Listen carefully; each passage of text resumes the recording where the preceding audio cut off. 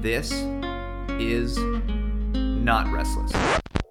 Okay, I know you just want to get to the show, but I'm actually here to tell you that there's a way that you can get even more restless in your life. You can do that by going to patreon.com/therestlesspodcast, where there are 3 different ways, starting at just $3 a month, that you can both support this show and at the same time get even more content. At least 1 extra episode a week and often more. Not to mention the Restless Telegram channel that you'll have access to 24/7 to interact with all the other patrons. If you want more restless in your life, this is the way. Go to patreon.com/therestlesspodcast. Okay, back to the show. Pastor Michael, I can't stop reacting to the good faith TGC debates. I can't stop. I didn't think I wanted to stop all day today. When we pulled up the video for tonight's debate, and I realized maybe I wanted to stop. Maybe I do. Yeah, literally, Matt just says, I can't stop, but literally a minute ago we were talking about, hey, has this run its course? Have we done too many of these? Should we stop doing it? But it seems like a lot of you guys like it. So if you want us to keep doing these, you need to tell us, because we're on the edge of maybe not doing another one for a while. You just have to make sure we know. Or you could tell me that you would like it if we did just like straight call-in shows where you could call in and talk to us on a live stream. That would be fun. That'd make a dream come true for me. Because I could say something to start instead of like, let's get to this debate. I could say open phones at whatever that number would be to get into this call. So, yes. Pastor Michael, I don't know. I go back and forth. I am a double-minded man when it comes to this debate. I was excited today when I went and bought this sustainable, locally sourced. I couldn't just get normal White Claw for tonight. I got some sustainable, locally sourced, fermented beverage here from the Wisconsin area. Because tonight we are discussing environmentalism and climate change. Can I tell you the 2 reasons I am interested in this? And one of them is why I think TGC is interested in this. All right, let's do it. So number 1, I'm interested to discuss this with you because as far as people I know go, there are few people I know more invested in like doing like environmental sustainable things in their life is you. So hypothetically, this should be something that like within your calling and your Christian liberty, you actually are like, oh, I actively care about this and do this. Right? That's how it would go if it went well. Right. That's the optimist side. That's Matt, the post-millennialist, being really optimistic about how this is going to go. Well, go like that. That's true. But I do think people who listen may hear something from you that may be helpful. Now, here's why I think they're interested in it. So, as everyone well knows, I'm part of planting a church out here in the Midwest, which is a joy. I've been to some trainings and some church planting conferences, some sponsored by the PCA, thankfully. One of the things I found most interesting, though, is at one of these, someone came in and presented on like topics you should preach on because they reflect the like desire, the care of the community. No. And the list was pretty bad of things you should preach about. To be evangelistic, to like, to really drive the gospel into areas it needed to be. And topping the list for millennials and Gen Z was global warming, or as we call it, climate change. That's brutal. That's so horrible to me. Because, and we'll get into this, I'm sure. We'll get into this. So I came today, Matt, with the Nuance shirt, repping the Nuance shirt. I do have a stain. I went over here. I do have a stain over there. I have no idea what it's from, but repping the shirt, you can get this at therestlesspodcast.com. I don't actually expect to go very nuanced on this.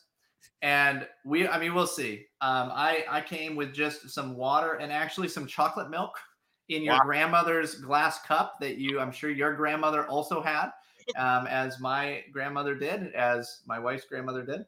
And so that's maybe not ideal for podcasting. But I needed something that will cheer me up, because anytime I hear people who want to be cultural elites talking about climate change, it does bother me, because I have a farm.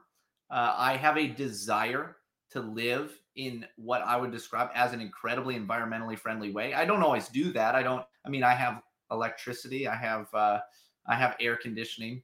But as much as is possible, and increasingly so over time, we do as a family intend to move in the direction of being more basically sustainable in our lifestyle. And so this is just a topic that I'm always interested in, but I'll just say it almost never goes the direction that I actually think is helpful. And that's what I'm expecting. I could be wrong, but that's what I'm expecting tonight. Well, without further ado, everybody, raise your grandmother's cup, turn on your solar panels, because we are diving in.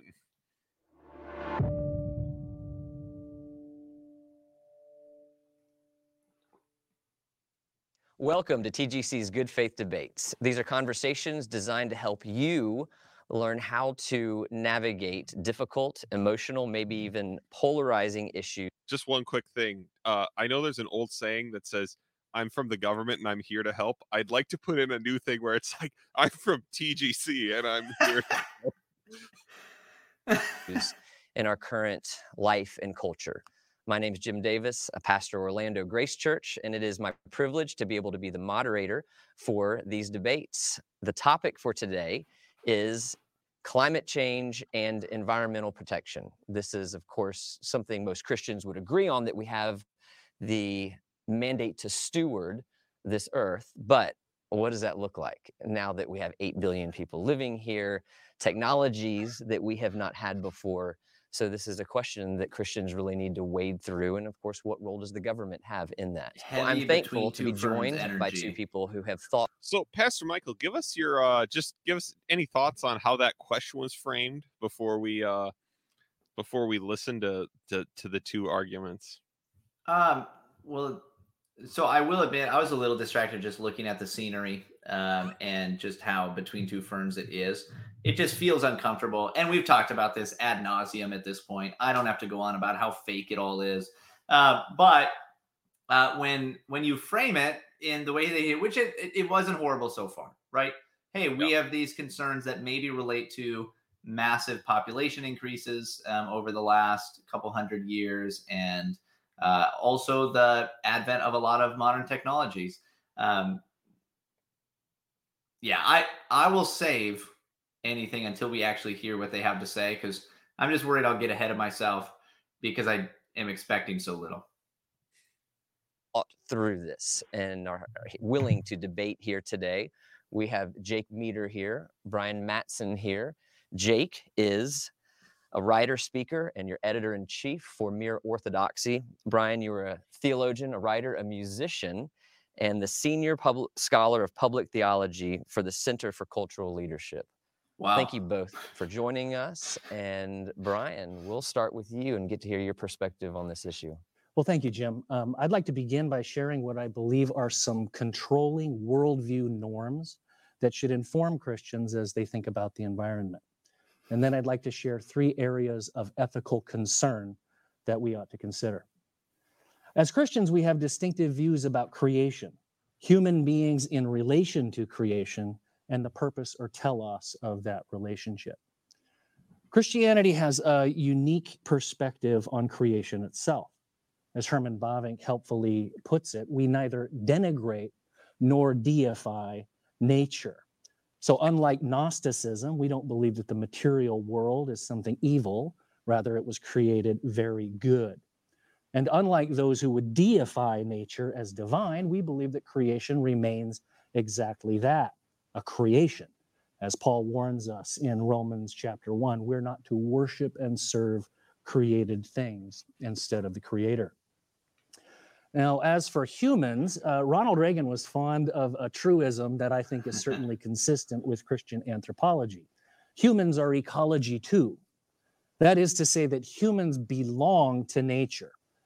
Humans are not an aberration in an otherwise pristine environment.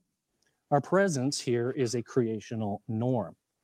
Notice that before the creation of humans, God repeatedly in Genesis chapter 1 saw that it was good. But it was only after he creates his image, the imago Dei, and he blesses them and commissions them to rule and subdue the earth, that he saw that it was very good. And that means, thirdly, that the relationship between humans and nature from the beginning involved productive cultivation of the earth as an intrinsic good. God is not miserly. He made the earth so that it responds to human cultivation. And that's true even after the fall. Thorns and thistles, yes, yet fruitfulness in response to labor, nonetheless. Now, I highlight all of this because it seems to me that many environmental and economic approaches undermine these worldview commitments to significant degrees. For example, nature is deified and worshipped, often literally. It is imbued with personhood and rights, as if humans were made subject to it rather than the other way around. Many environmental approaches view humans as inherently parasitic and suspect. Cultivation is often viewed as essentially destructive and not productive. These kinds of assumptions, it seems to me, are alien to Christian theology. Moreover, our question today also involves economics, and there's no such thing as a neutral economic worldview. When it comes to economic interventions into the private sector by the state, it seems to me we ought to ask what kind of economic worldview is involved. So, is there an underlying antipathy to, say, the private sector itself, private property, corporations, wealth, economic growth and productivity, and so forth? If so, then we might be right to suspect that the goal is not actually environmental protection. So, for example, I would say that I would note that Representative Ocasio-Cortez's H.R. 109 bill, the so-called Green New Deal, has among its grab bag of mandates free healthcare, affordable housing, and economic security for all people. So worldview matters. So with that said, let me turn and focus on three particular ethical issues I think we ought to consider. When we talk about regulatory or economic interventions in the marketplace, things like punitive tax increases, redistributive subsidies, imposed regulatory costs, we're talking about civil sanctions. And I believe that civil sanctions must address actual harms with reasonable causality and proximity. So, for example, it seems to me one thing for the state to say, Acme Manufacturing, you are pouring toxic waste into the groundwater of your local community. This causes cancer. Cease and desist. It seems to me quite another thing to say, Acme Manufacturing, according to our computer models, you are contributing to a global temperature change of 3.5 degrees Celsius 100 years from now. Cease and desist.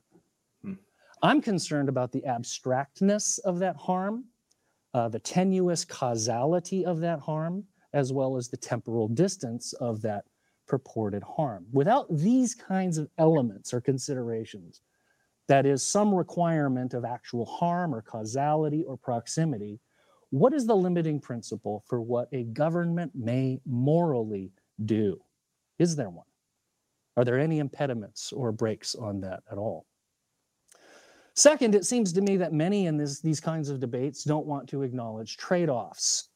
Sanctions, the kinds of sanctions I just mentioned, put downward pressure on economic productivity and growth. It's not cost-free. It hurts consumers, employment opportunity, increase of wages, investments, retirement accounts, and as well as economic prospects for future generations. How much reduction in gross domestic product are we willing to take for every degree Celsius we wish to slow 50 years from now? Now, that's a question I think must be answered, and a rationale has to be articulated and defended, but I have yet to hear it. Now, I realize that framing the ethical concern this way, talking about GDP and stock prices, are easy to write off as a self-interested capitalist greed, which it isn't. But the ethical concern goes far beyond that. We are bound to ask what the trade-offs and harms are to our neighbors. And here I have in mind economically marginalized peoples in the developing world. If we globally abandon or ban by fiat energy production from fossil fuels, then it seems to me that we are in effect placing the burden of our sins, as some imagine them to be, on the weak and helpless, making scapegoats of the most vulnerable. So here's how it can sound. Africa, for the good of the planet, you must continue cooking your meals over dung fires. We'll allow you to have a dorm room refrigerator, and we'll give you a solar panel to power it. Really locked in on that. But you do not get steel mills. You do not get textile mills. You don't get railroads. You don't get natural gas. You don't get manufacturing. We are sorry, but we've enjoyed all of these things, and we've gotten fabulously wealthy and healthy. But now the punishment for our sins must fall upon you. I believe that to be immoral. One might even call that the apotheosis of paternalistic colonialism. But the ethical problem is even worse than that, it seems to me. And here I think there's an analogy from Christian just war tradition. One of the principles of a just war is the necessity of a reasonable chance of success.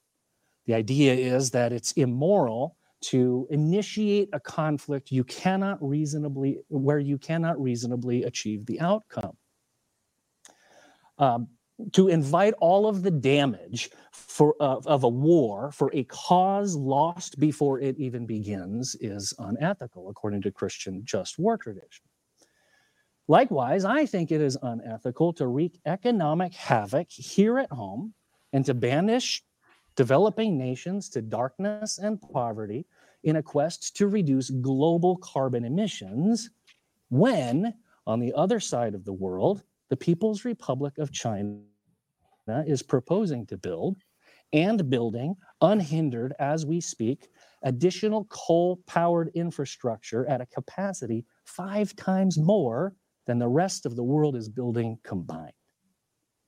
Unless there is some magic solution to that problem, no amount of regulatory or economic intervention stands any chance of success. And the war on carbon is all for naught before it really even begins. That doesn't mean that we are helpless. We have the greatest engine for human innovation and adaptation the world has ever known. Free markets and all that they entail, private property and enterprise, risk and incentives. These are the engine of human innovation that has not only brought about human prosperity and flourishing on a scale unprecedented in history, but also brings more creation care, not less. And I can elaborate more on that in our time together today. I believe the way forward in the face of our environmental challenges is forward, not backward. Free markets, even the high regulation one that we are living in right now, are not the enemy of environmental protection and creation care. They are its best friend. Thank you. Thank you. Okay, so we got to wake up. Everybody wake up. If you made it through that, I watched our always already small live stream numbers just slowly begin to drone off as they're really people are done. They're gonna watch this guy talk for a full 10 minutes, aren't they? They're really gonna do it. And we did it.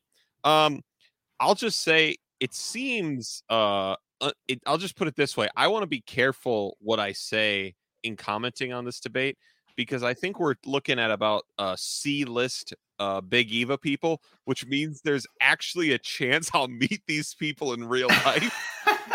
And so I want to be careful. And so no surprise, these are the people doing this topic apparently.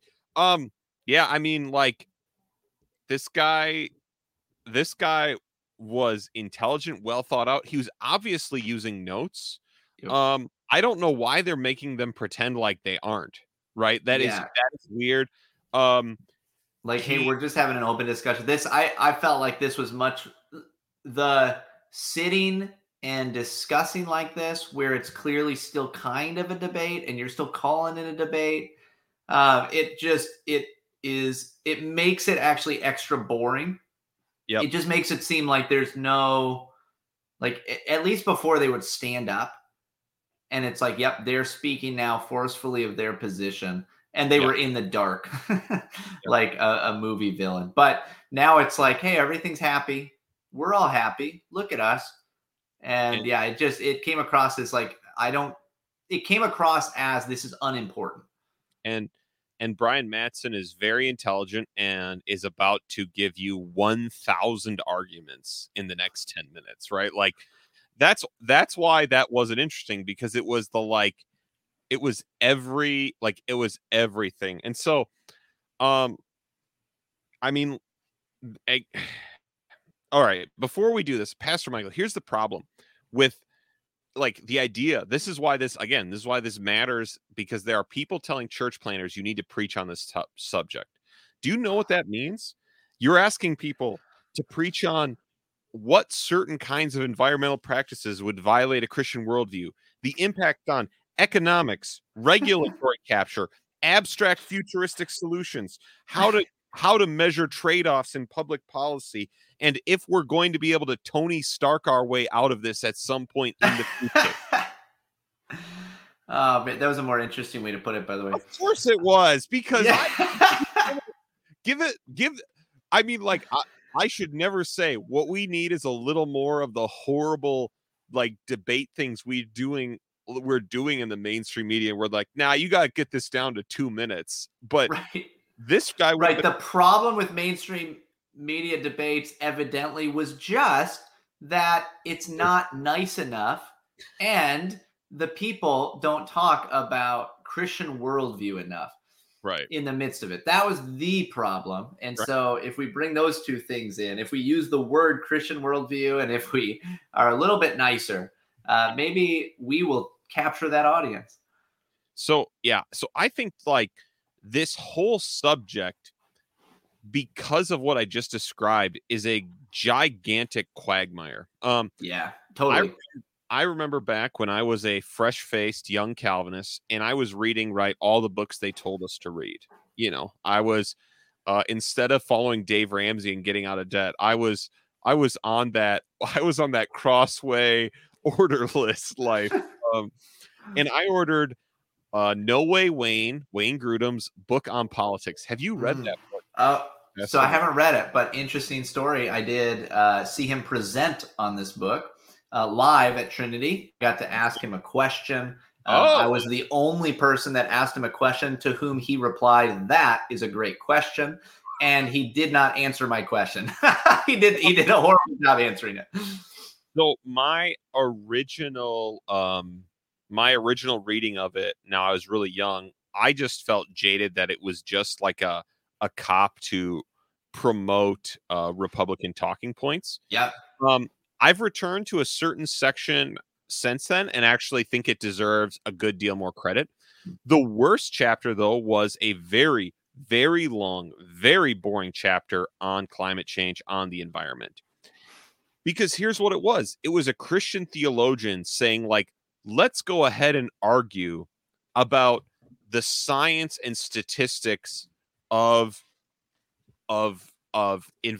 various environmental sciences, right? Like a million different disciplines within that, and say, this is the Christian way to do it. Yeah. And I mean, it was boring. It was convoluted. And I don't know how you could possibly come to, like, believe you were coming to a Christian position as you went through these steps. Yeah. And maybe that's not the take anyone expected, but that is my fundamental problem whenever we approach this specific topic, and probably subjects like it. Yeah. Yeah. So I will say something similar, I guess, in that the thing that drives me crazy about these kinds of conversations is you're not doing anything. Let's say that you come to a point of agreement. Let's say that you decide one of these positions is right. It doesn't matter, because you're talking about whether or not there should be these certain, like, number one, should we make policy that's supposed to address climate change? What Right. policy?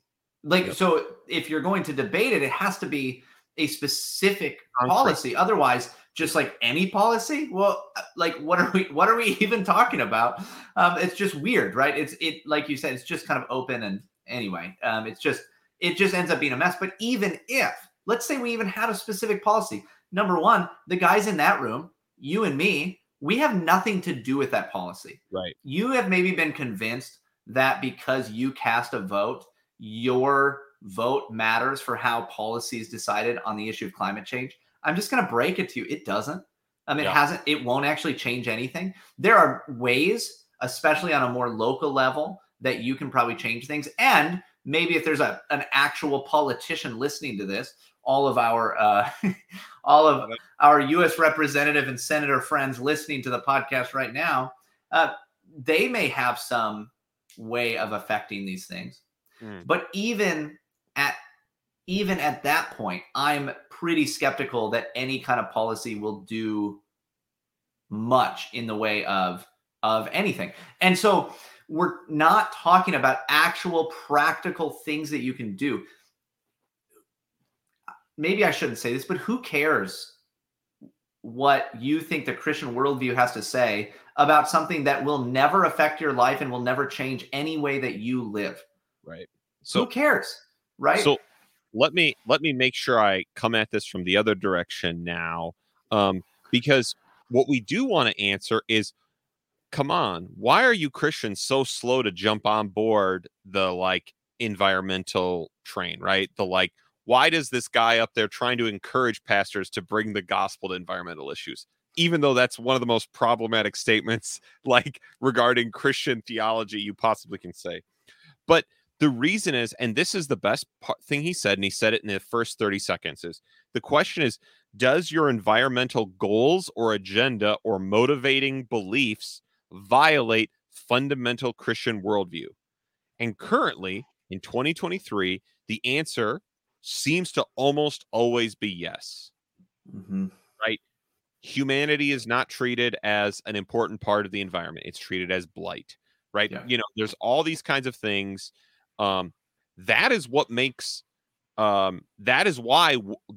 motivated Wayne Grudem to statistic mine a million things to say, see, they're wrong, right? Yeah. That's why he did that, because whether or not their policies have any sense, the motivation behind it is usually motivated by things opposed to what God has said about the created world in the Bible.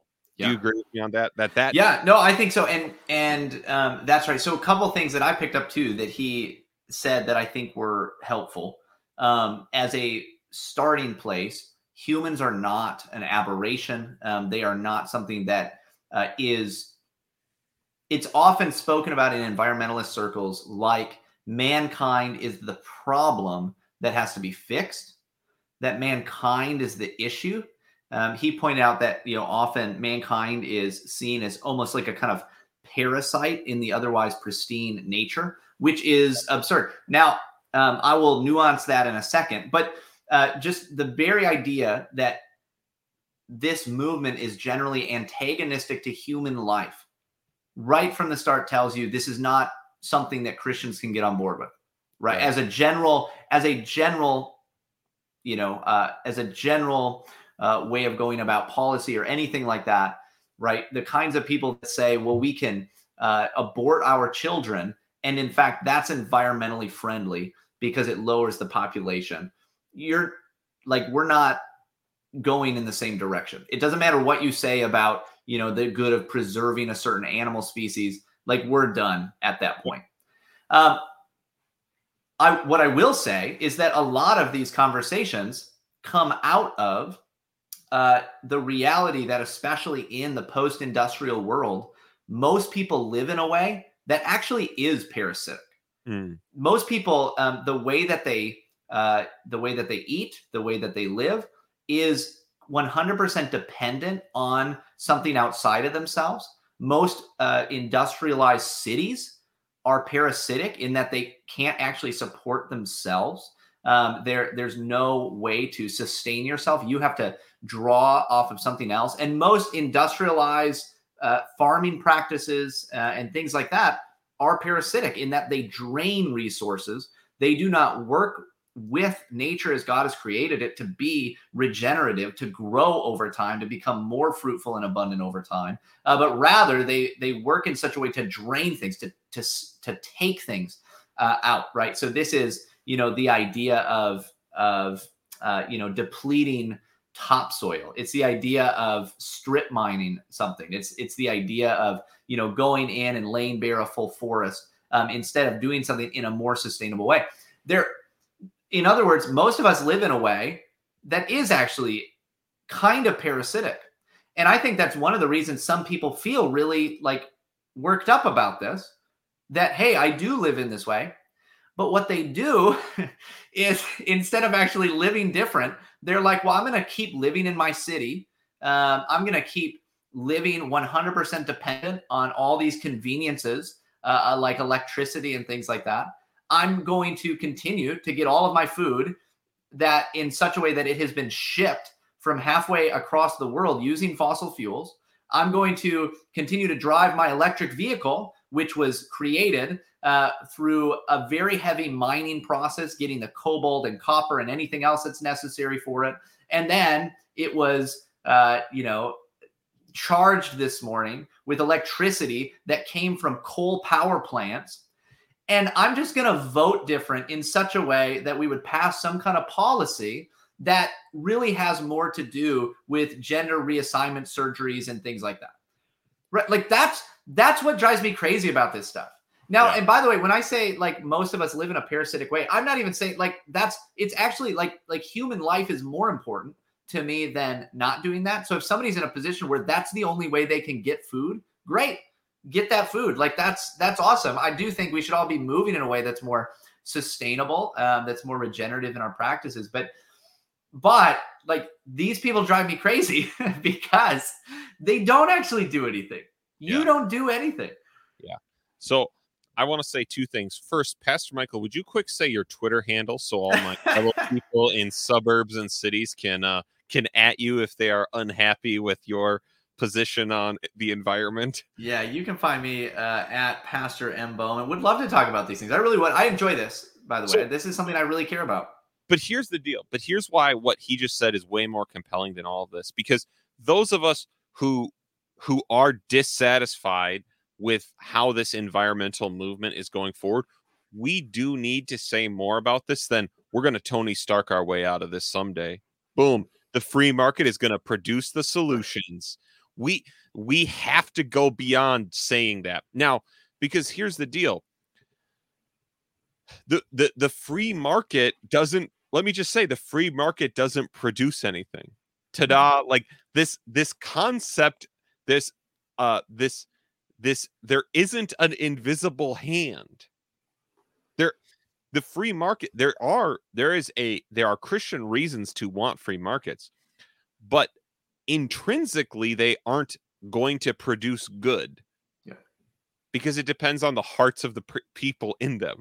Right? Like I could use the free market to enrich myself to the detriment of my neighbors, or I could use the free markets to enrich my neighbors and provide for my family. Yeah.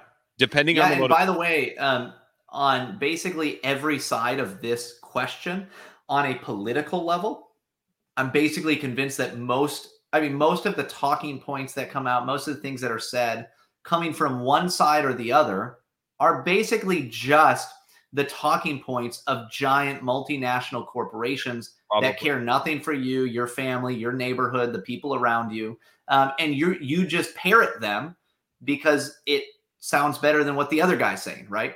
And there's something about it that you like, maybe, but a lot of it is like, I think what you're saying goes back to a lot of these debates that we've done. There's just an assumption about certain policy issues that, hey, if we put in the right policy, things will change.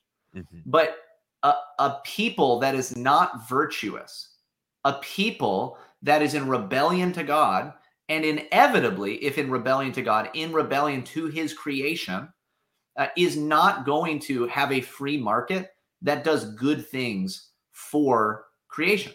Yep. It's just not going to work that way, at least not in the long term, right? God is gracious. God restrains our sin. I'm not saying it doesn't work out for good sometimes, but on a general level, we can't just trust freedom as just this open, like all the time good thing. Well, true freedom is not actually going to do anything if you're not a free person.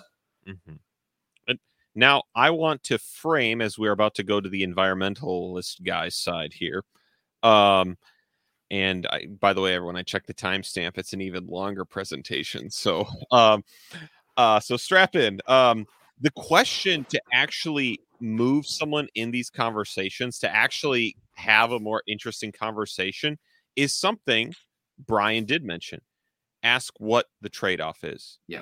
Ask them, how much less food would you like to produce if it would lower the temperature this much in degrees? How much higher costs of living from gas, heating, all of these things would you like to pay if it would cause this thing in real life? And then if it didn't cause that, what would we do? How many things would you like to and again, he does talk about the problem with all the things I just described as abstract. There are less abstract examples, which maybe we'll get to. I mean, obviously I don't hope, because I know it's not going to be more concrete and more like specific. So we'll just go to it. But the question to ask anyone is about the trade-offs. You can't just let someone say, we've got to protect the environment. We need to do right by future generations. Like that's nothing. Right? That's hot air. That's rhetoric. The question is trade-offs. Thank you, Brian. I appreciate that. Jake, tell us your perspective. Yeah, thank you for having me, and thank you for your comments, Brian. I actually agreed with much of the worldview section in particular. So as I begin, I think something that can happen when we talk about something like climate change or global warming, these terms can kind of sound very technical and remote and far off. They have a way of insulating us from the reality of what's being described. And so I want to start off just by talking about some of the risks we're facing that are, some of them we're living with right now. Some are likely to come in the coming decades, not century. This is my nightmare. And so just to go down these, some of the things we're talking about that have already happened. The destruction of a third of the world's old growth forests in the last 30 years. Thankfully has slowed down in the last 10 years, but between 1990 and about 2010, we chopped down tons of old growth forests. And that's especially dangerous because those have unique ecosystems that have developed over centuries. We don't just plant more trees and recover that. We're talking about a catastrophic number of species, maybe as many as 40% of all species on Earth, being driven into extinction or toward critically endangered status by 2050. We're talking about the probable disappearance or significant reduction of most global coral reefs by 2050 as water temperatures rise. We're talking about shrinking ice caps, which we can see happening now as glaciers break away in the Arctic and Antarctic. And as sea levels rise, there are cities that will be put at risk by this. In the US, that would be Miami, New Orleans, and New York in particular. A number of other cities globally. We're talking about the desertification of the American West. As they get less rain, wildfire risks rise. Farming will have to change because they will not have the same water resources to draw upon. We're talking about dangers to human life, animal life, and air quality that are created by those more intense and frequent wildfires. We're talking about economic and communal challenges that are created by more regular high-intensity hurricanes. Warmer water, warmer air can mean that hurricanes intensify faster and create more damage because they're a category 4 or 5 hitting instead of a category 2 or 3. And finally, we're talking about some actually enormous financial costs that come with this, as we've seen recently with the hurricanes that have hit in Puerto Rico and Florida, and with wildfires. So the dangers we're talking about, some are coming, some are things we're dealing with right now. There is a second question to consider as well, though, which is how we're going to respond to these problems. And there's a lot of ways that we can. A social problem does not necessitate a government response. We can deal with social problems through cultural means sometimes. A cultural norm develops and it gets reinforced softly through society such that you aren't going to say or do a certain thing in a public place because a cultural norm has developed there. We can also accomplish a lot of things through commercial means as we put the power of markets to work to accomplish some desired good. And then, of course, there are also political means where we use public policy and law to try and accomplish some desirable good.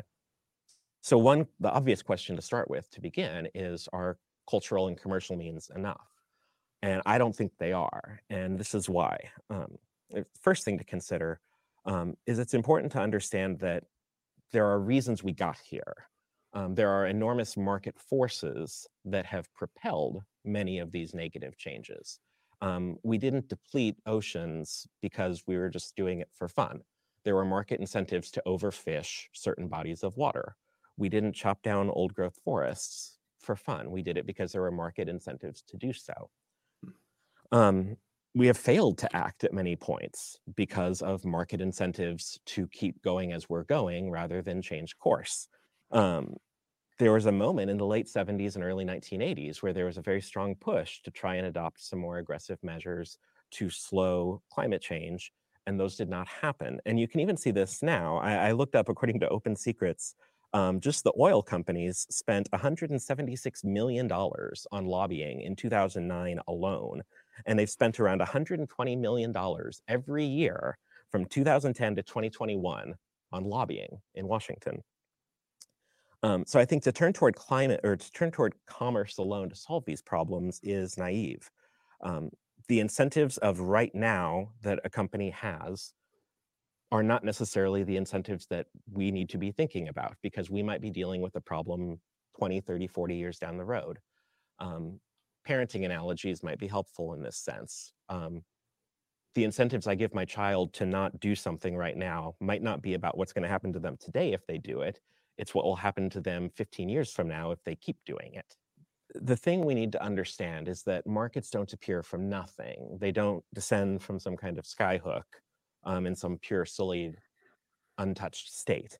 They're made, and they're made through many factors. They are made through the laws of nations, customs of cultures, the realities of geography and climate. This is why we have the joke about someone who could sell ice to an Eskimo, because they have no need for ice.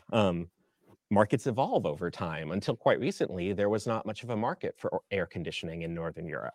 But after this last summer, where they had temperatures over 100 degrees in England, there is now more of a market for air conditioning. So what sound climate policy can do is it can help create new contexts and environments in which new behaviors are incentivized and rewarded by new markets. Likewise, while culture can and does inform practices, I think culture and law should be understood as friends rather than adversaries. A society where cultural norms and public policies are in conflict isn't going to endure in that way for long, because something is going to give one way or the other. I think you could say we've seen that recently in lots of laws regarding sex and gender. The cultural norms were in one place, and the laws eventually shifted in response to changing cultural norms. They should work together. There's one other angle to consider here, and this is an argument I'm borrowing from my friend Brad Littlejohn. He's argued, given the degree of the dangers we're dealing with, it is extremely unlikely that government is never going to have to act to deal with these things. The question before us is more, are we going to try and do what we still can proactively, or are we going to react in the heat of crisis?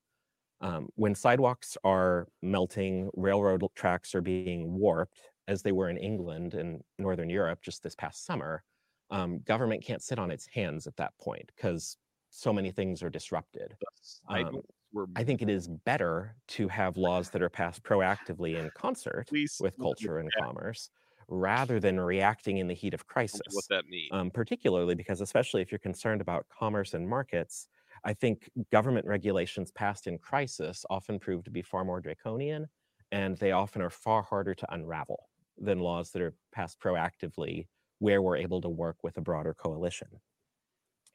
And so that brings me to the second deeper argument I want to make, is that if we imagine politics as having this purely negative view of government, where government basically exists just to protect against physical harm and protect property rights, I think that notion of politics is more indebted to certain post-Christian modern ideas about politics than it is more traditional Christian ideas about common life. For Christians, politics are about how to structure the necessary social relationships we all have so that they're mutually beneficial and delightful. So I think we make a mistake if we see the relationship between markets and culture and government as being adversarial. I think they should be convivial. Ideally, they are three different strands of a cord wrapped together, all working in the same direction. So to put government at odds with work or wealth, for example, or to define property rights in absolutist terms is, I think, a mistake that has more to do with modern political thought than it does traditional Christian thought. The earth is the Lord's and the fullness therein, the psalmist tells us. And this is why, for much of church history, the chief concern Christians have had with property rights has been about ensuring common use for all, not necessarily protecting individual rights. Individual property rights are an administrative tool we use to ensure the common use of the earth for all. Because individual use has become dominant and the commons have been neglected to such a degree, I worry that problems requiring collective action, which is what I think we're facing, become almost unsolvable because we've lost the capacity for that common action, because we've come to see society as so grounded in conflict. And this is a problem on the left and the right. I'm not trying to score political points either way here. I think the revolutionary sense of politics is founded in this vision of essential conflict. And I think that's a serious misstep that Christians should avoid. Bhavik has been very helpful to me in understanding that. So what is to be done? I'll just throw out a couple policy ideas and then we can get into the conversation. Actually, a lot of these things are starting to happen now already. During his term, to his credit, President Trump joined an international agreement to plant a very, very large number of trees. I don't remember the exact number, that a number of countries globally are involved in, and that's valuable. Trees can help soil quality. They provide shade for wildlife, so that can protect species. They serve as a windbreak, which can help with soil erosion. Enough trees can also be a carbon sink that might be able to help mitigate some of the damages we're doing through burning so many fossil fuels. I think that's one policy we should get behind. There's a number of other provisions in the recently passed Inflation Reduction Act that President Biden helped pass that do things like make it easier for nonprofits as well as for-profit entities to get solar power set up at their facilities.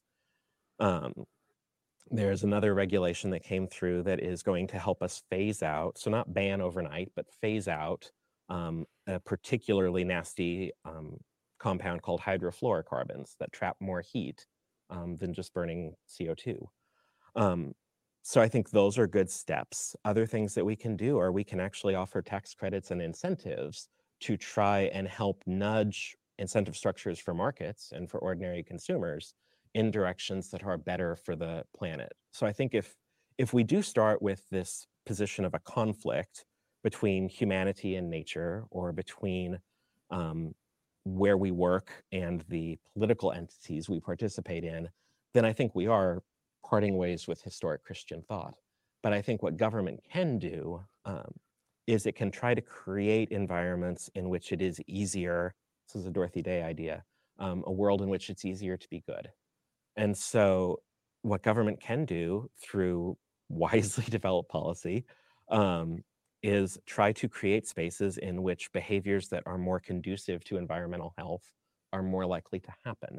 this is something a farmer with some friends of mine at the Bruderhof community has said.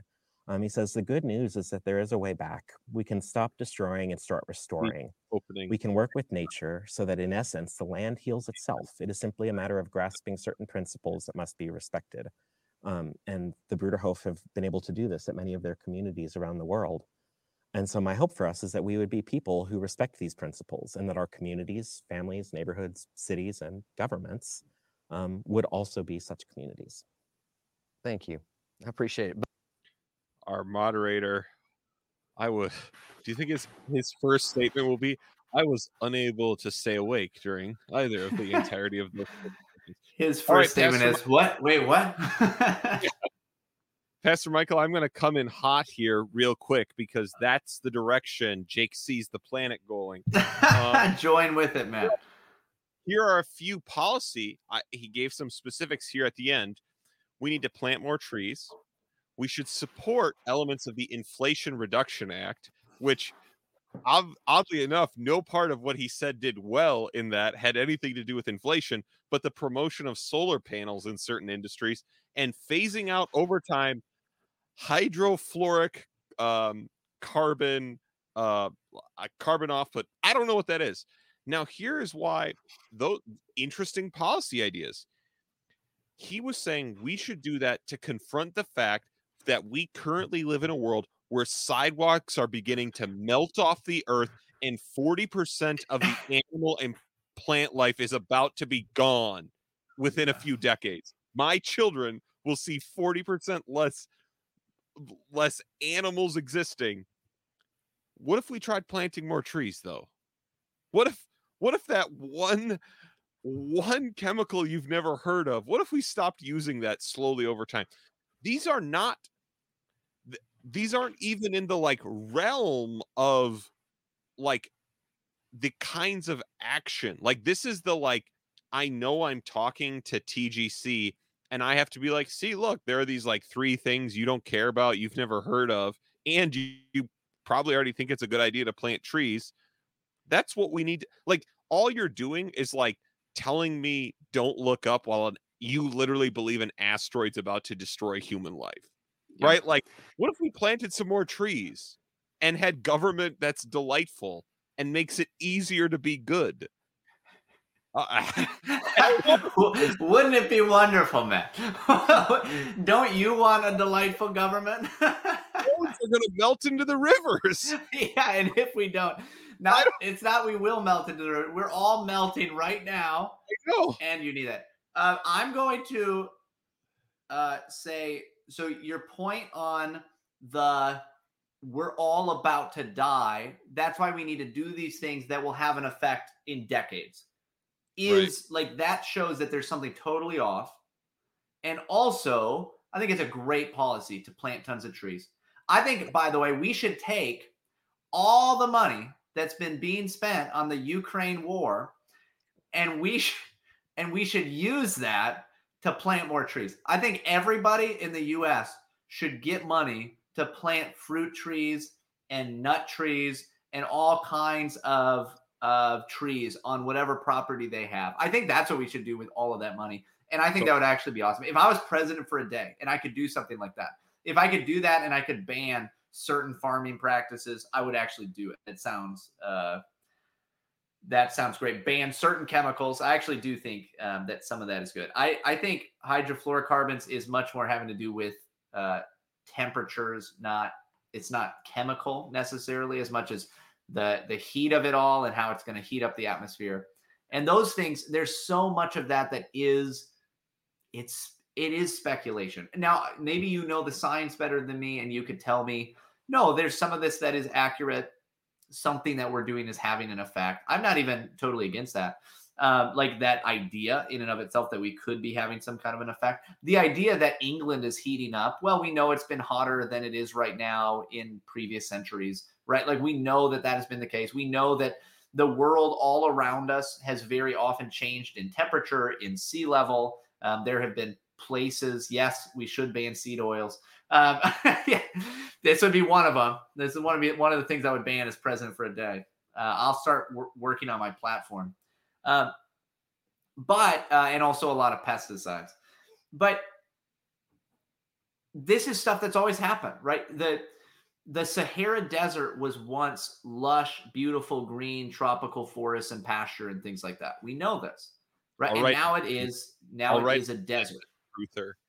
What? What? Right, Atlantis truther. No, we know this to be a fact. It was this way. And so like and by the way, the reason that the Amazon rainforest is as lush and fruitful as it is in part because of the Sahara Desert, which is a desert now, which you can't imagine thinking that would be a good thing. But all kinds of the minerals and nutrients and things like that are whipped up in the air with the sandstorms, and they're literally carried across the Atlantic Ocean, and they come down in rainfall in the Amazon. I'm just saying these things are so much bigger and more complicated than you can imagine, that when you bring it down to something that it's so obvious and simple, it's just not. This is why I want to see, how are you living? Right? How, like, what are you doing? And I actually think Jake Meter very possibly is doing some good things based on some of his final comments. I think that he maybe is actually putting into practice some of these things, but most people he's talking about aren't. The policies that he's trying to, in some ways, defend, generally speaking, are not actually policies that will do anything on the ground.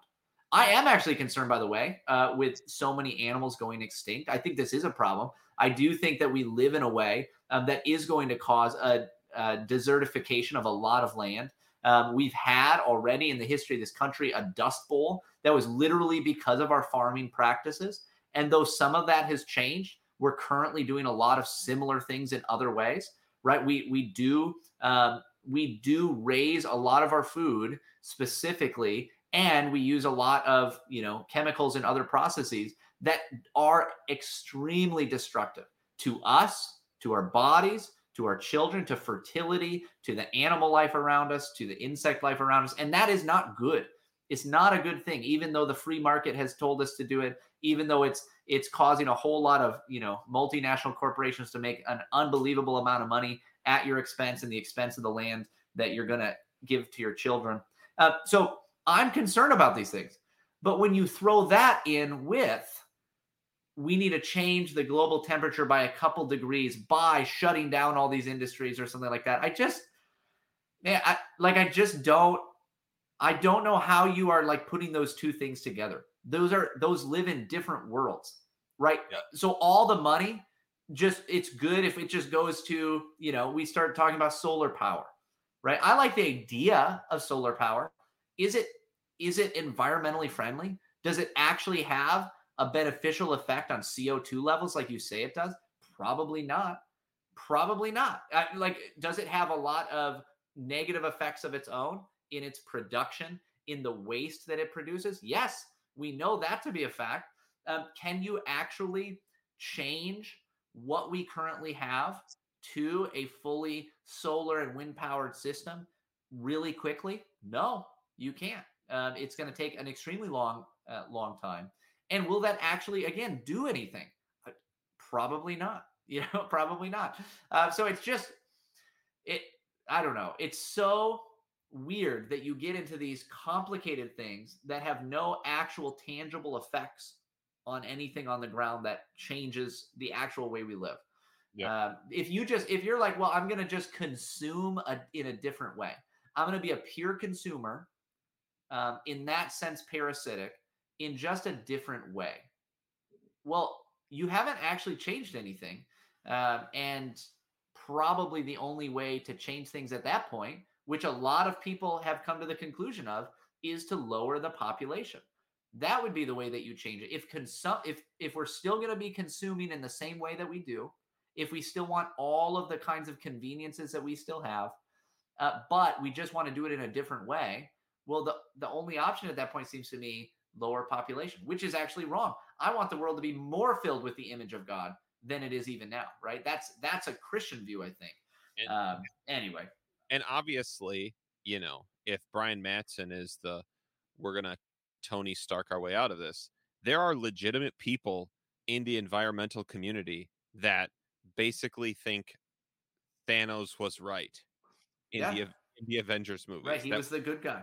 That we need to snap a bunch of people out of existence for balance. Now, here's actually this is the reason I think today that I was like, when we were in our Patreon chat, which you can join for as low as $3.99, voting on which of these debates we would do next. I voted for this one because a long time ago I tried to join a reading group Pastor Michael has, and just found that I was unable to manage it at that point. I was living across the world, and with being in seminary at that time, and now that I'm planning a church, would not be the time to jump back in. But before I quit, We everyone, don't do it anymore, by the way. It just all of us had to pass it by. I'm really sad, by the way. It was amazing. it But was anyway, great. But we read a book called How to Be a Conservative by Russell Kirk. And Roger Scruton. Roger Scruton. I don't know. They are, to me, same person. I'm not Brian. I don't know this stuff. Great book, by the way. Everybody go out, get it. Super helpful if you actually want to consider yourself a conservative. Go read Scruton. The topics of the book in what we would cover it, what he covered was fascinating. Yeah. Because each chapter was something like this: the truth in nationalism, the truth in socialism. And so what he was pointing at, that there are these endearing motivations that come to these things. And he had the truth in environmentalism. And for me, it was the most evocative look at the difference between the environmental action that Pastor Michael is talking very passionately about and the kinds that is talked about on an average day. Because Roger Scruton pointed out things like the Dust Bowl, or even the 60s and 70s, when the air quality in the country, in the United States, and in many, many places, there was acid rain. The air quality was very, very bad. There was very, right. We still talk, being Pastor Michael and I being from the Mississippi Valley, that you shouldn't eat too many fish. But there was a time where there was so much mercury. It was like the limit you had to eat of the fish coming out of the Mississippi was actually like kind of scary, like shocking, that there was that much mercury getting into the meat of the fish in the Mississippi. And Roger Scruton points out, and do you know what we did? We cleaned the rivers. We took measurable, specific actions and said, for example, we took a trade-off. No, we don't want this factory making this thing in our economy if it's going to do this to the river. We're closing it. Yep. That was a specific trade-off. Or giving an ultimatum, hey, you can't do this anymore. You need to find out a better process, or the destructive impact you're having is not worth whatever you're doing. And we are going to accept that will cost people jobs. Yep. The end. Whereas now, environmentalism, even the things we're talking about, they're abstract, they're potential. Yes. There's almost no way to measure progress or negative or cause or effect. And that for me was just like this very eye-opening desire for someone to like actually talk about environmentalism in that way. And I actually think Christians who are often seen as anti-environmentalists, if we want to talk about, if we are presented in an active way to actually improve the lives of our neighbors, the air quality, these things, we should want to do it. Now, the problem is there is almost no one with credibility today to talk about these things, let alone TGC, which is why I was copying all the article titles from the front page of TGC from today. Yeah. Let me just read a few. Christians should welcome the conversation's Barbie sparks. Our missions approach is too Western. Pastors seek out trustworthy ministry friends. Moms make the most of margin time. Abiding fuels evangelism. Why America is not a Christian nation, by none other than Michael Horton, a Presbyterian bishop. And Jesus and John Winthrop, alternatives to toxic masculinity. Maybe some of those articles are good. Some of them I know are bad, by the way. The titles. But I'm not coming to any of these people for, give me your, I'm not here for climate science. Mm-hmm. And the other problem is many of the people who speak most dogmatically about science also will say things like, there are not two genders, and that's a scientific reality. Like, there are things that the same people who will speak dogmatically on these issues will refuse to let me accept what my lying eyes are telling me. Yeah. And then they will ask me to make abstract sacrifices for an abstract goal that there's no way to measure, that certainly is enriching somebody. Now, and that they don't make any sacrifice for themselves. right. Generally speaking, that's not true of everyone, but generally speaking. So go ahead. Okay. So then my final thing is, Jake Meador's, I do agree that some of the things he said at the end were positive things, positive personal things. I think, but his agenda, while he stated as humbly as he can, is so vast and is such an overhaul. He said we have to change our view of culture, of how we understand the government in the West. Like he's a nice sounding guy. He's a smart sounding guy. He speaks in a very erudite and soft way, but it is a revolutionary idea. When we're talking about we have to create new contexts with new laws for new behaviors and new cultures, right? This is revolutionary. And he might be right. There might be more to government than the hardcore libertarian, it's got to be negative, don't structure my relationships. But also, we don't want to, you shouldn't talk too much about that, because you become a Christian nationalist once you ask those kinds of questions. That's what I've learned. But it is this is a huge thing he's describing. If to plant trees, we have to fix everyone's view of the government, do you know what we should actually just do? Go plant a tree. Like I know that he's like, personal action isn't enough at the level we're at. And maybe he's right. If an asteroid is literally coming towards Earth, he's right. Pastor Michael and I can't do anything personally to change that. But the alternative he's given is, well, if we just change everything about everything and everyone, we'll fix this. Well, then I can only do the thing I can do, which is true.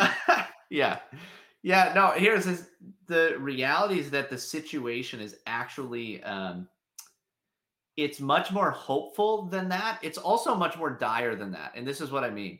I think a lot of times people in these conversations have a much more mechanical view of the world than the world actually is. So it's like, for instance, hey, governments need to act because the train tracks are melting or whatever he said, right? Like government, they need to act now on these policy issues because this thing's happening immediately. Or even just hey, if we don't stop this right now, global temperatures are rise this much. That's going to cause these places to be underwater. That's going to do this. And there's just a mechanical view of how this works. Hey, if we do this thing, it will fix it. I think that is not actually understanding creation. It's not understanding the cosmos in the way that you should, because the cosmos is not primarily or only material. It is also spiritual, right? There's a spiritual element to all of this. And our land is going to spit us up, vomit us up, if we continue in high-handed rebellion against God.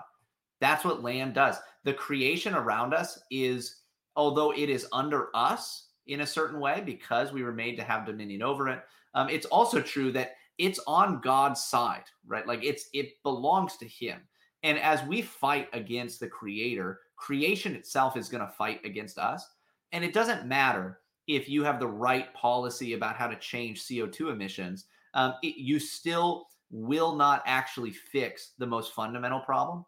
And so when we see all kinds of environmental disaster, I think the number one response we should have is we need to repent. We need to pray to God, and we need to ask him to change things. If that means changing our hearts, which obviously on a societal level is necessary right now. On an individual level, where we're going to face consequences covenantally, even because of those that we live amongst. But God does love us. If we are in Christ, we can pray that he would help us to not be affected by that quite as much, and to find ways that we might be preserved in the midst of it. And God is gracious. It's not like overnight we're all going to die, but he could do that, and he would be right to do it. That's how wicked we are. And so, number one, I do think that we basically need to just repent. But beyond that, right? Like, even just having that mechanical view, it also gives you this sense of like a when I say things are much worse than what he's saying, that's what I mean, right? On a spiritual level, like you're not going to fix everything apart from being redeemed. You're not going to fix everything apart from having a true reformation of people. That's where it has to start, right? Creation was subjected to futility, not on its own, not by its own choice, but because we sinned, right? Because we brought sin into the world. And so that's number one.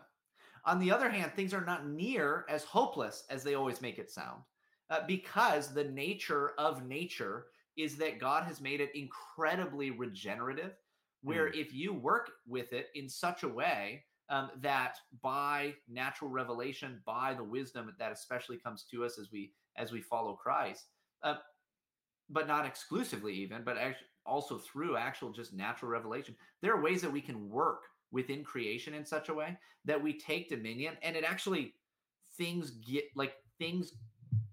get put back together much faster than you actually realize, right? Like waterways become healthy much faster than you realize they can. One of my favorite analogies for this is with the massive depletion of the topsoil. So topsoil is basically a magical substance. It is like the stuff of fairy tales if you actually look into it and what all it can do. Just the topsoil is basically what we refer to as just the top layer of soil, but it is really having to do with the amount of microbiological life that is in the soil itself. When you have a garden or something, the nature of the soil itself is going to very much determine what you're getting out of it. This is just a wonderful principle, by the way, that can help you in so many different ways. This is a great analogy for spiritual life, and God has given it to us in the natural world. But if you have really unhealthy soil, you are going to not get the produce out of it that you think you're getting. You can, for instance, you can have produce in a grocery store today, a carrot, let's say a carrot, and it was planted in the exact same spot that carrots were planted 50 years ago.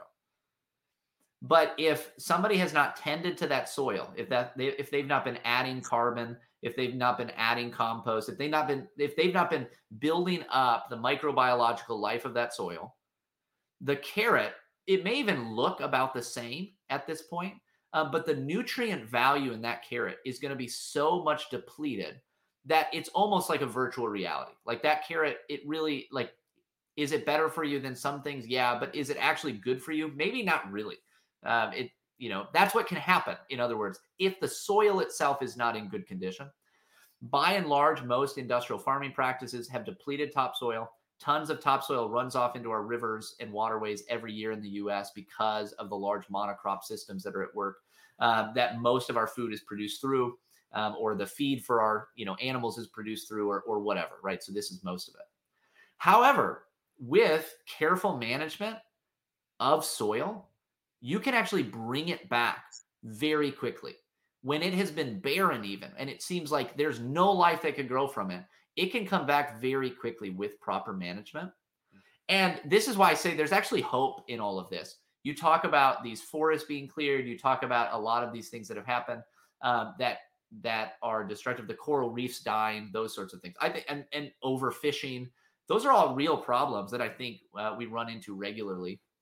That are problematic, that most of them you can't do anything about.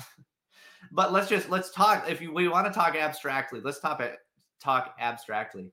The world that God has made is full of life, and everywhere that we look, life just keeps going and keeps pushing through, right? You can blacktop a whole parking lot, and it's only going to take a couple years before you've got different plants breaking their way through it. Because life just doesn't stop. You can't stop it. And so we go to Antarctica and we're like, this is the most desolate place in the world. Nothing could live here. And then they keep looking and they keep finding more and more life, right? You go to the bottom of the oceans, you go to volcanoes, you go to wherever you'd think there's nothing here, and there's more there than you could ever imagine. because God is abundant and life-giving. And so his world is going to be that way. What that means, though, is that the hope is that then in whatever your sphere of life is, you can start right now living in a way that is actually much more sustainable, regenerative. That it's whatever kind of phrase you want to use to say, like, you can live in a way that is healthier and better for creation around you, and it will actually have an effect. It will actually help. It may be little at first. It may be, hey, you're going to get one potted plant in your apartment in the city. That's okay. That's a good way to start. That plant is going to be, doing a lot of good things for you, even as you take care of it. And so anyway, I know I just ran it for a long time because this is just something that I'm interested in and I like. Things are really much worse than you think. And also there's a lot more hope than you think there is. So everybody, I have two things to say. One, this is why I wanted to have the conversation with Pastor Michael for answers like that. But two, if you're a person like me and you're like, dang, he's right. Plants are like, yeah, I'm just going to grow through blacktop. And then I have a plant in my house and I'm like, oh, you died. I didn't water you for like a day. What happened? Why can you go through blacktop? We're like on a power line, but in my house, you die the next day. That's the struggle is real. That's true. That's true. The curse is real. But here's the thing. Here, I'll say this, ladies and gentlemen, I think we did it. The first half of Pastor Michael's answer, before he actually got into some specific environmental concerns, Pastor Michael, we have the sermon you could preach on this subject. There you go. And so if I'm ever at a church plant, you're welcome, everyone, looking for someone to preach on climate change, it will be a guest speaker, Pastor Michael Bowman. Pastor Michael, we have 15 minutes. We did get halfway through this good faith debate because their things were so long, but let's see if we can get at least one of their, I'm sure, what will be fiery back and forths from our good moderator friend here. Both of you. I'll start with you, Brian. One of the main areas of disagreement here seems to be the degree to which we proactively address this problem, and the role of the free market and the government in that process. So I come from the state of Florida, and when my grandparents moved there in the 30s, which means we were in Orlando before there was a good reason to be in Orlando. And back then the lakes were crystal clear. You could eat the fish in them. The fishing all around the state was amazing. Now nobody would eat a bass out of a lake in Central Florida. The estuaries around Canaveral no longer have the vegetation they used to. You wouldn't eat the fish there. Even the Keys. I can remember growing up as a kid, and my dad would take me offshore, and we'd finish fishing some days when we filled up the boat. Now you go all day hoping for one or two medium-sized fish because of the impact of commercial fishing in there. So, and then you add the sugarcane fields that block the water from the Everglades, the natural filtering process, all that to say, I hear what you're saying. For me, those issues feel like the free market's not helping. So how can you, and I don't expect you to be an expert, particularly on the waterways of Florida. Florida habitat. But there are places where it feels like the free market is doing the opposite.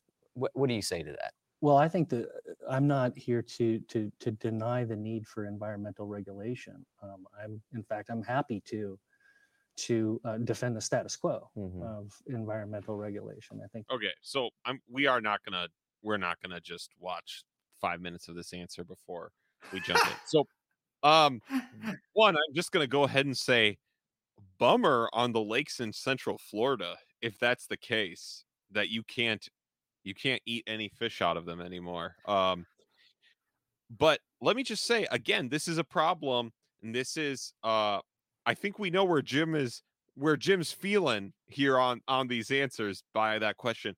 But again, he asked the question, is the free market helping? Yeah. Is it enough? But again, here's my problem. The free market isn't a person. It doesn't have a will. It doesn't have a soul. It doesn't have moral agency. The question is, are the people of Central Florida helping or hurting? Right? Like they are the ones with active power for good or for ill for the bass in the lakes in Central Florida. So actually, kind of, right? Like there's a truth to that, but this is actually getting to one of the problems. The debate is about policy, and it's almost specifically been focused on, or at least those policies which have been mentioned have been federal policies, right? Or climate change agendas that are maybe global in scale. And the reality is that where policy can help best, if it can help, is almost always going to be the closest to the problems, like the closest to the land, the closest to the lakes in Florida. And so what you're saying is right. I think that it would be right if we didn't live in a time when most policy decisions were kicked up to, say, a national level, maybe a state level even. But I do think that it brings up the fact that if we can, as much as possible, bring those kinds of policy decisions to local levels, county levels, and state levels, wherever possible, that is actually a good start, probably.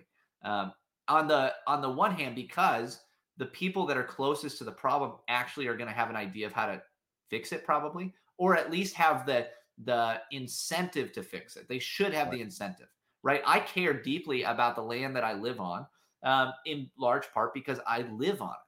Right. I want it to do well. I want it to be better. I want to take care of it in what way that I can. And so I'm going to be more vigilant about it than, say, somebody who is working in Washington, D.C. at a desk that's like, well, maybe we should do something to, change policy about waterways in Wisconsin. They don't care about it in the way I care about it. So I think that shows, where that could be really helpful.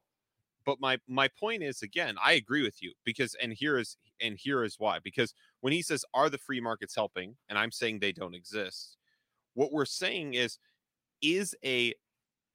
unregulated human behavior better, or especially when it comes to major economic systems, is a few people making the decisions in an economy a better thing for the environment?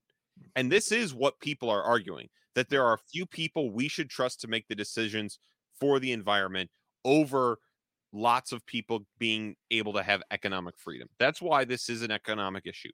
What you're saying is, no, there are cases where we need to regulate certain behavior, right, out of our communities. And the people best to do that are not a few people in a certain place, but as local and as close by as we can, right? If you own the land, perfect. You are the immediate person. That's the easiest thing we can do to regulate that. If you are in a county, a community, great, right? Like, right, you're working your way out, which is certainly a way that would actually incentivize care for it, because you're saying, I need to work with the people who are making this problem or can fix it, or or are interrelated to it, right? That's what I think is different. But yeah, no, I agree. But okay, we are gonna get to the end of this little thing, and so there's 5 minutes more, but we are gonna stop and start because I'm not. That Jake is saying more needs to be done. The Environmental Protection Agency's share of the Federal Register this year is 30,246 pages. Yes, I took the opportunity to count. Spread over 30. So you can't say nothing's being done. Spread over 37 bound volumes. That's not low regulation. I counted. Look at all those pages of it. Oh, so nothing. So you can't say that nothing's being done. You can. Yeah. You could not believe the amount of paper the federal government can produce when doing nothing. I mean, unfettered, laissez-faire, free market capitalism. I'm not at all against. I mean, I'm from Montana, and we have a long history of industrial interests extracting our natural resources. We're called the treasure state for a reason. People extract those treasures, right? And we have one of the largest Superfund sites in the country in Butte, Montana. I'm not against stopping the tragedy of Butte, Montana and the Berkeley pit there at all. So I'm not against regulation. The proactive part, I think, is key to your question. And that is, who has that insight, that forward-looking insight to say, if we just craft these laws and these rules, and then the market will sort of inhabit the natural legal paths that we have prefabricated. I'm wondering who's wise enough to do that, because that kind of central planning has all kinds of problems with it.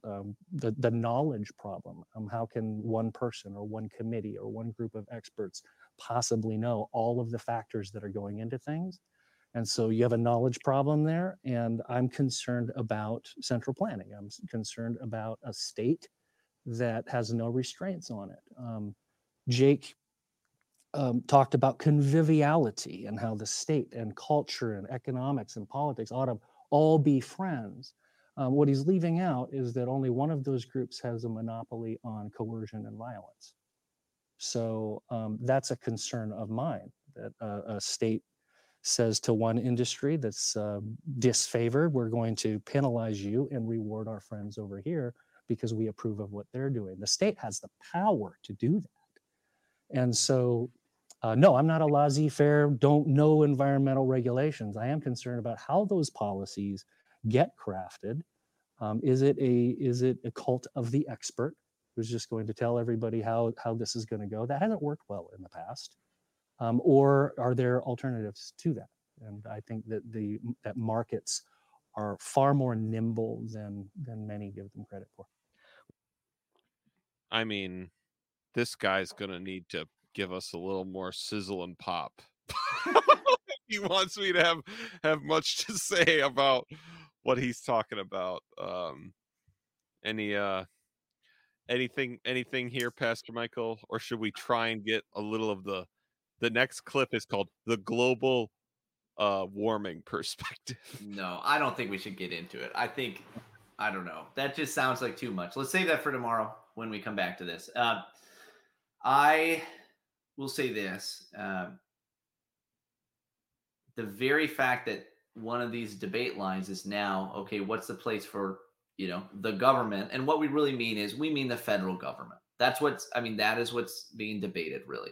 I think that's at least the main focus of what's being debated. And part of that is because we live in a governmental system that more and more things have been pushed to the federal government, not even just because the federal government has seized more and more power, but because more and more political actors on all kinds of levels like to be able to push things off to the federal government so that they don't have to bear the responsibility for it. That's just a little nugget.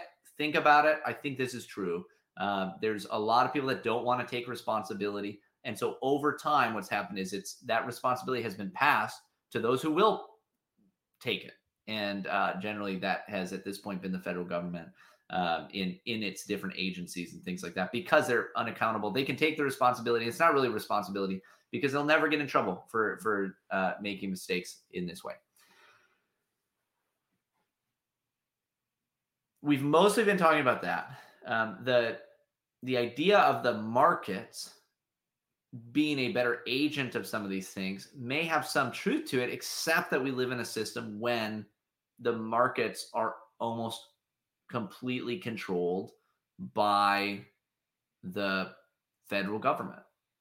Not completely, but I mean, as far as regulation, as far as monopolies, as far as the lobbying that's been mentioned from all kinds of different sectors. Obviously, Meter talked about the oil industry and their lobbying, but also the massive lobbying that comes from solar panel companies, from the green energy lobby. We don't have a free market, and a 100% free market, by the way, like just totally laissez-faire. I think he's exactly right. It actually wouldn't be good. And where it has happened at times, usually what happens is a large corporate interest comes in and works against the good of the land and the people. And that's at least going to more likely happen in that kind of a system. Or I should say, it's very possible for that to happen in that kind of system. That still happens today too. It just happens with kickbacks to the federal government in various ways. So what I'm pointing out is that it's a mess, right? Like it's all a mess. And there is almost nothing that you can do about that. You may, in the providence of God, be put in a position where you have more of a chance to do something about that. Maybe you get to craft policy on a local, state, or national level. Maybe you get to be more involved in those things. There are some people who will be. The vast majority of us never will.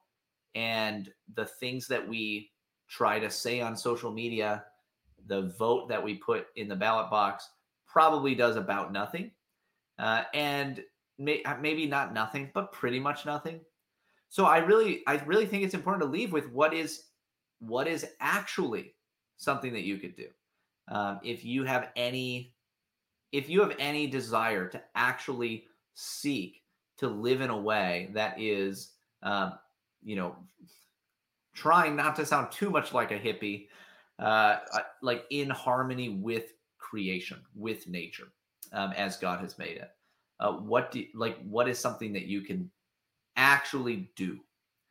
And I don't know all the things that you could do. I don't know where you live. I don't know who you are. But one of the things you could do is actually plant something. Plant something, like take a seed, plant it, water it, take care of it, plant a small garden, whatever this looks like. Just do something small. Just start doing something in creation, right? Go and try to, prune forest. Go plant a tree. Go do something that is available to you right now, actually, tangibly. We're talking about planting trees. Go to a park, find a bunch of acorns that have fallen on the ground, take a handful of them and plant them in a hole at your house and see if you can grow a tree. Maybe you can't, maybe it won't work, but just start trying to do these sorts of things. Maybe start looking into ways that you can actually start living in a way that is more sustainable. Go to a farmer's market instead of getting your food from Walmart. I still shop at Walmart, by the way.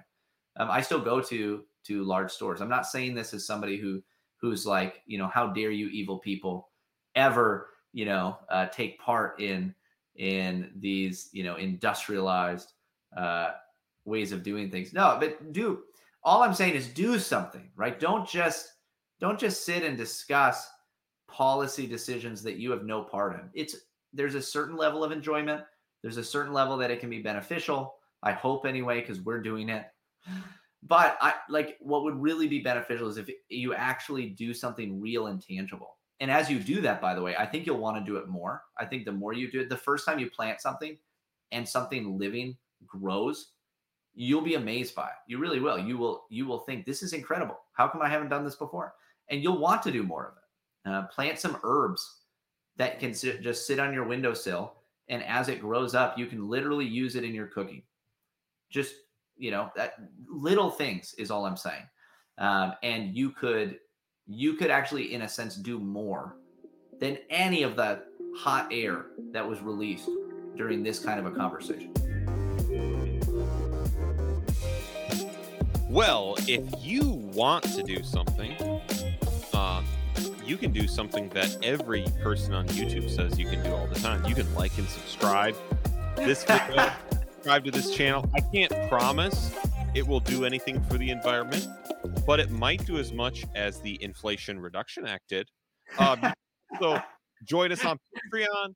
You can talk to Pastor Michael and I in our Telegram chat if you do that. Otherwise, feel free to message us on social media. I can't promise we are the most active. We are bad promoters. We are bad at virtually all of this, but we like making it. So thank you for joining us. Also, if you have listened to this point in the podcast and are in Des Moines, if you are in Des Moines Thursday or Friday, you can potentially send me a message and maybe we'll meet up. Wouldn't that be great if I saw Des Moines meetup? So thank you for listening. Thank you for joining. If you joined on the live stream or listening on the podcast. So we appreciate all the support of everyone and everyone who watched those opening statements with us, especially.